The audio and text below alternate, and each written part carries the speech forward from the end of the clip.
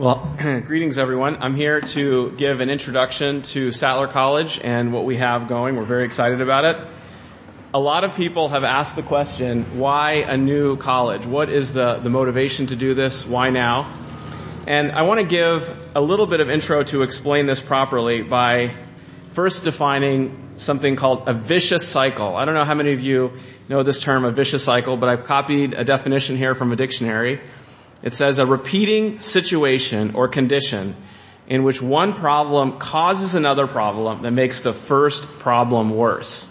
This is what a vicious cycle is. So I'll give you an example of a vicious cycle here. This is very common where a person gains weight, and what happens is because they gain weight now, there's more fat tissue around their nasopharyngeal area, and when they lay down and sleep, they start to snore, and that can obstruct their airways. Gives them less oxygen, gives them poor quality sleep, which makes them tired and inactive, which makes them gain more weight, which then causes their airways to narrow further, and around it goes. And there's a lot of people, millions of people who suffer from this. There's many examples of vicious cycles that if we thought about, we could name. Another very common one is people getting homeless. They get depressed, and so they drink too much, they lose their job or their family, they get more depressed, they drink more, and around it goes. The reason I'm talking about this is first to illustrate something about, I think, a very powerful analogy about reproduction. So reproduction is a very powerful barometer to health in the sense that all of your organ systems have to be functioning. Any woman who has given labor, who has had a child, knows that you're engaging with your circulatory system, your endocrine system, everything is changing and working in order to reproduce. Now, why am I saying this? Where are we today? So it is a fair statement to say that conservative Anabaptist churches face a crisis of infertility. Very few people are succeeding at evangelizing and discipling people from the outside. I'm not talking about shuffling and moving around from one Mennonite church to another church, but real outsiders coming in. There's a true crisis. And if this is the case, if we can use this analogy, if there's a married couple and they are infertile, that's the cause for alarm. That causes them to go to the doctor. If everybody here was a married couple and all of a sudden nobody could make babies anymore, we'd be going to the doctors, we'd be checking the water, we'd be looking at food, what food are we eating, what in the world's going on? There'd be a crisis if it happened in us, in our cities, in our towns. But I would make the case that with even greater urgency, spiritual infertility should be cause for alarm. We should be saying, whoa, what's wrong? What is wrong that we're not having spiritual children, so to speak, and crying out to God? There's a person named Dawson Trotman, founder with the Navigators. I could give a whole sermon about this, about why there's infertility, lack of union, lack of closeness with God, disease, or immaturity. Children can't bear children for good reason. And I think that all three of these play a role of why we are in the crisis that we are in today. But I am troubled that more people aren't troubled. I don't know if this bothers you, but I want to just scream and pull my hair and say what is going on? This is not good. This is not healthy. People have come to believe that infertility is normal, and that's not good. We would never do that with our own biological homes. The spiritual pattern of Acts is brushed aside. People say, oh, that was just for that period, or some kind of excuse like that. And unbelief takes root. This decreases the investment in evangelism and discipleship, making the problem worse. So this is a classic vicious cycle. This is why I talked about vicious cycles. So up on the right, top right, ineffective evangelism with little fruit. People are disappointed. They rationalize. And there's a judgmental spirit leading to unbelief and a lack of effort or passion, which leads to an untrained and less diverse group. If you don't have an untrained and less diverse group, you have ineffective evangelism with little fruit. And around the cycle goes. This has been spinning now for several generations. I've taught for a couple of years at a Bible school called Soldiers of the Cross. Actually, a bunch of you are here from that. Bill Shiley is one of the organizers. And I asked a question a couple of years ago, and I put down almost verbatim here the question that the students answered. I see 10 or so students who are at Soldiers of the Cross from 2016. So why so little multicultural evangelism? Here's what they said. These are our own children. Fear of bad influence. Fear of intermarriage. We think our culture is the best. Our churches are in rural locations, far from most of the open people. We don't know the Bible well, inconsistent ourselves, and don't correct those problems. Lack of interest in other cultures. Don't want to tangle with others' problems. We have a lot more culture than we know, so people don't feel at home. We're taught to be the quiet of the land. Defensive mentality and laziness. So this is what, again, young people today who are sitting in this room are saying. These are the answers that they are offering. I want to elaborate on a couple of these before jumping into Sattler College and why I think we've got a great solution to this. One of the things that some people do is they say, I'm going to leave the country. I want to be a missionary in some faraway place. And there's certainly nothing wrong with that. I'm a missionary's son myself. I spent a lot of my youth going back and forth between here and India. But I would make the case that one should be careful not to export our problems to other countries, and that we need to make sure that we have something here that's healthy and sustainable and reproducible. I highly encourage everybody who is thinking about going overseas to ask one question first.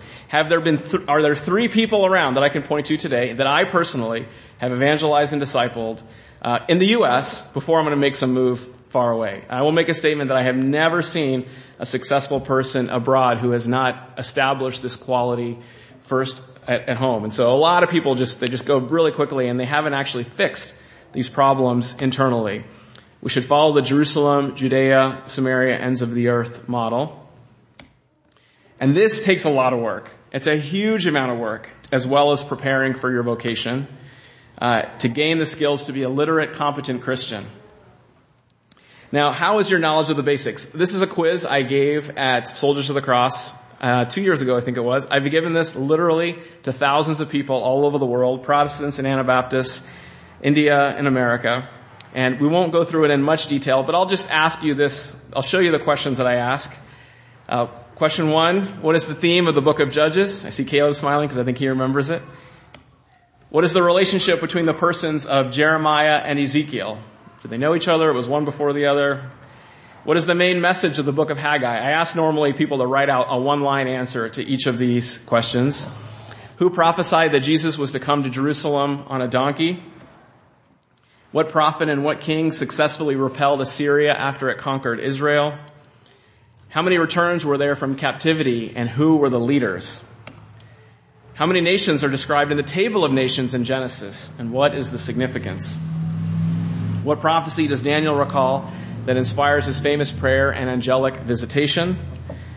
What happened in Ephesus versus Galatia that made their letters so different? And 10, what city was the launch point of all 3 of Paul's missionary journeys? So I've given this quiz to, like I said, it's in the thousands of people all over. And I consider these to be all very basic, just like who's Jeremiah and Ezekiel. And most people in our settings as well as Anabaptists say, I've heard of them, I know they're in the Bible, but I can't tell you exactly who they are or how they connect. Haggai, I know it's there, but I'm not really sure. Paul, I know we went on these missionary journeys. I don't know exactly what the significance was of the cities. And Ephesus versus Galatia, I know there's the book of Ephesians and the book of Galatians. But on the whole, most people will get between 1 and 2 right. I usually score competency as around 7 or 8. But most people today who are raised in plain settings do very poorly on this. I was surprised when I came in because I thought that people here would be just like Bible, like knowing it forwards and backwards. And what I found was that most people have a very Sunday school, sort of childish understanding of the scriptures, and they haven't even learned how to put it together in ways that are meaningful. Now, when I was in college, this is an island called Catalina Island. I went to college in California, and we were invited to go to this island to study the Bible for 8 hours a day for 5 days, and to study just 8 chapters. It was the first 8 chapters of the book of Mark. And I remember thinking, 8 times 5 is 40 hours. We're going to do a Bible study for 40 hours on 8 chapters of the book of Mark. And I said, we're going to run out of time. This is going to be a pretty boring study. It's hard for me to fathom what we're going to do. I went, and I left the week thinking, we just scratched the surface. I didn't even know how to study the Bible when I started college. I did by the time I was done. I actually went back 2 more times because I realized I had to get even more out of it there. And to learn how to actually engage in Scripture is a skill that you have to be taught and modeled and really learned. And I have been shaped in ways that I can't even begin to enumerate, because I've learned from other people about how to actually get into the Word and how to let that form you. Most people, I think, don't have those skills. So now let's talk about Sattler College and a little bit about who we're at, who we are. So we are a brand new nonprofit college. We were approved by Massachusetts in December of 2016. It took about 2.5 years of work. It was a lot of work to get it approved, but we finally got it over the finish line. We're authorized to give the bachelor's degree in a 4-year program. Named after Michael Sattler. Hopefully all of you know who Michael Sattler is, the Anabaptist martyr. We have a great spot in downtown Boston, Massachusetts. We're signing the lease on it probably in 2 weeks. And I'm going to answer right now the most common objection. So many people from Plain State, there's actually 2 objections that I get. But I'll do the most common one first. The most common objection I get is this: college and universities have historically become liberal. They aren't safe places. They'll say, oh, look at Goshen College, or look at this place or that place. They all started well, but then they've all become liberal. So we're not going to touch it. We're not going to go near that. The answer that I always give to this question is, if you use that logic, then we should not go to church either. Because churches, over the course of history, have this tendency to go liberal. And pretty much everybody goes in that way. And so if we're consistent in that logic, we should say that whole thing, that whole church concept, is a bad idea. We shouldn't go near it. Let's just withdraw.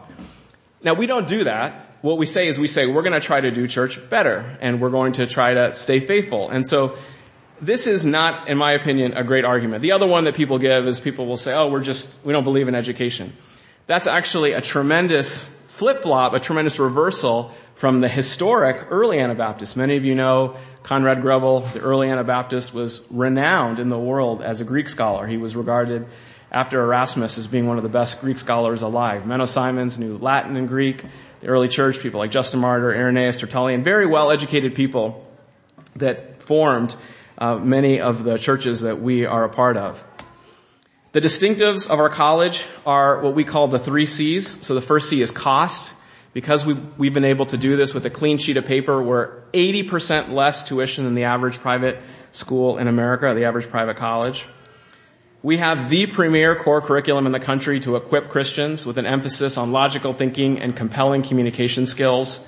You know, David Brousseau just alluded to this, but this was something that just bothered me so much. I have been in many, many Plain churches. I've heard hundreds of hours of preaching, and I have to say the quality generally of the preaching is way lower than it is in Protestant evangelical settings by a lot. And it's heartbreaking for me that people who should have the truth and be capable at explaining that aren't better at it. And then finally, the third C is Christian discipleship. All students are required to do a 4-year discipleship program. We could spend a lot of time talking about this. We don't have time to do that. It's based on small group mentorship, and there's so many opportunities for practical service like evangelism. I tell people every week during the school year, I have 20 or 30 opportunities to do evangelism with people, and I just don't have the time. I have more opportunities than I can possibly invest myself in. Working with refugees and immigrants, Marlon Weaver is over here somewhere who has been saying that we teach an English class there. We have more people now than we have the ability to teach. Pregnancy crisis centers, tutoring. I will show you a list 20 items long if you want to see it about things you can do. During the senior year, all students have to do either a thesis, doing a service project in the developing world, or writing a business plan. Here's our core curriculum. You have to do expository writing, history, 1.5 years, Greek and Hebrew, each for a year. You have to show proficiency in both. We are the only college in America that require this. Interestingly, in the original colleges of America, every college had this requirement. So every single college in America, in the beginning of America, you had to show proficiency in Hebrew, Greek, and Latin. Today there are 0, except for us, that are going to be there again. You might say, that sounds hard and difficult. It's work, but it's not rocket science. Anybody who has a desire can do that. And I firmly believe that anybody who's a kingdom Christian should be committed to learn the Bible as well as possible, because we are in a battle for the hearts and minds of souls. Apologetics, Old Testament and New Testament, statistics and data science. I could spend a whole hour on this one. I am convinced. I'm a physician, many of you know that. I get more people who come to me with these cockamamie ideas about health and nutrition and medicine, and And most of these people, if you ask them, have you read the papers? Can you tell me about the p-value or the chi-square test? They don't have an idea about how to evaluate one treatment versus another treatment. And so there's all this snake oil business that happens here because we haven't been trained properly in evaluating data, biology, economics, global poverty, and world change. We have 5 majors that we're offering initially. Human biology, so if anyone wants to do pre-med or work in biology or chemistry, something like that. Business, computer science, history, and then biblical and religious studies. So if you're interested, if you are a hard-working person and passionate about making disciples, consider this. We're going to be opening up in the fall of 2018. We're taking applications starting in just a couple weeks. They'll be due by the end of the year. And because we want a great group of students, we're actually going to be offering 1 year of free tuition for the first group of students. So it's a pretty nice offer there. We're on Facebook and Twitter as well as a mailing list. If you're not on our mailing list, you should try to hear about what we're doing. There's all kinds of more things I would love to tell you about, but in the interest of time, we can't. Fred, who's over here, standing up, you can just give your name and email address to him, and he'll put you on our mailing list. And we do have a website, sattlercollege.org. I want to just close with 16 minutes. I'm going 1 minute over. I'm going to close with the virtuous cycle. So a virtuous cycle is a chain of events in which one desirable occurrence leads to another, which further promotes the first occurrence, and so on, resulting in a continuous process of improvement. So the classic example is an economy that gets strong, leading to a surge in home purchases, which leads to more construction, which strengthens the economy further, and around it goes. It doesn't have to be a vicious cycle. It can be a virtuous cycle. It can work in the positive. And the vision that I want to lay out to you here is effective evangelism with fruit, excitement and love for new converts, more faith in God, and greater investment into evangelism and disciple making, which leads to a group with diverse people being added to their number, and around it can go in the positive direction. So we are at a moment of incredible opportunity for those who are interested to not just follow in the same patterns that unfortunately have been worn. And if you're interested, I think Sattler College is an excellent opportunity for that. David Brousseau, who you just heard, is on the board. A few others here. It's going to be an amazing opportunity. So with that, I will close.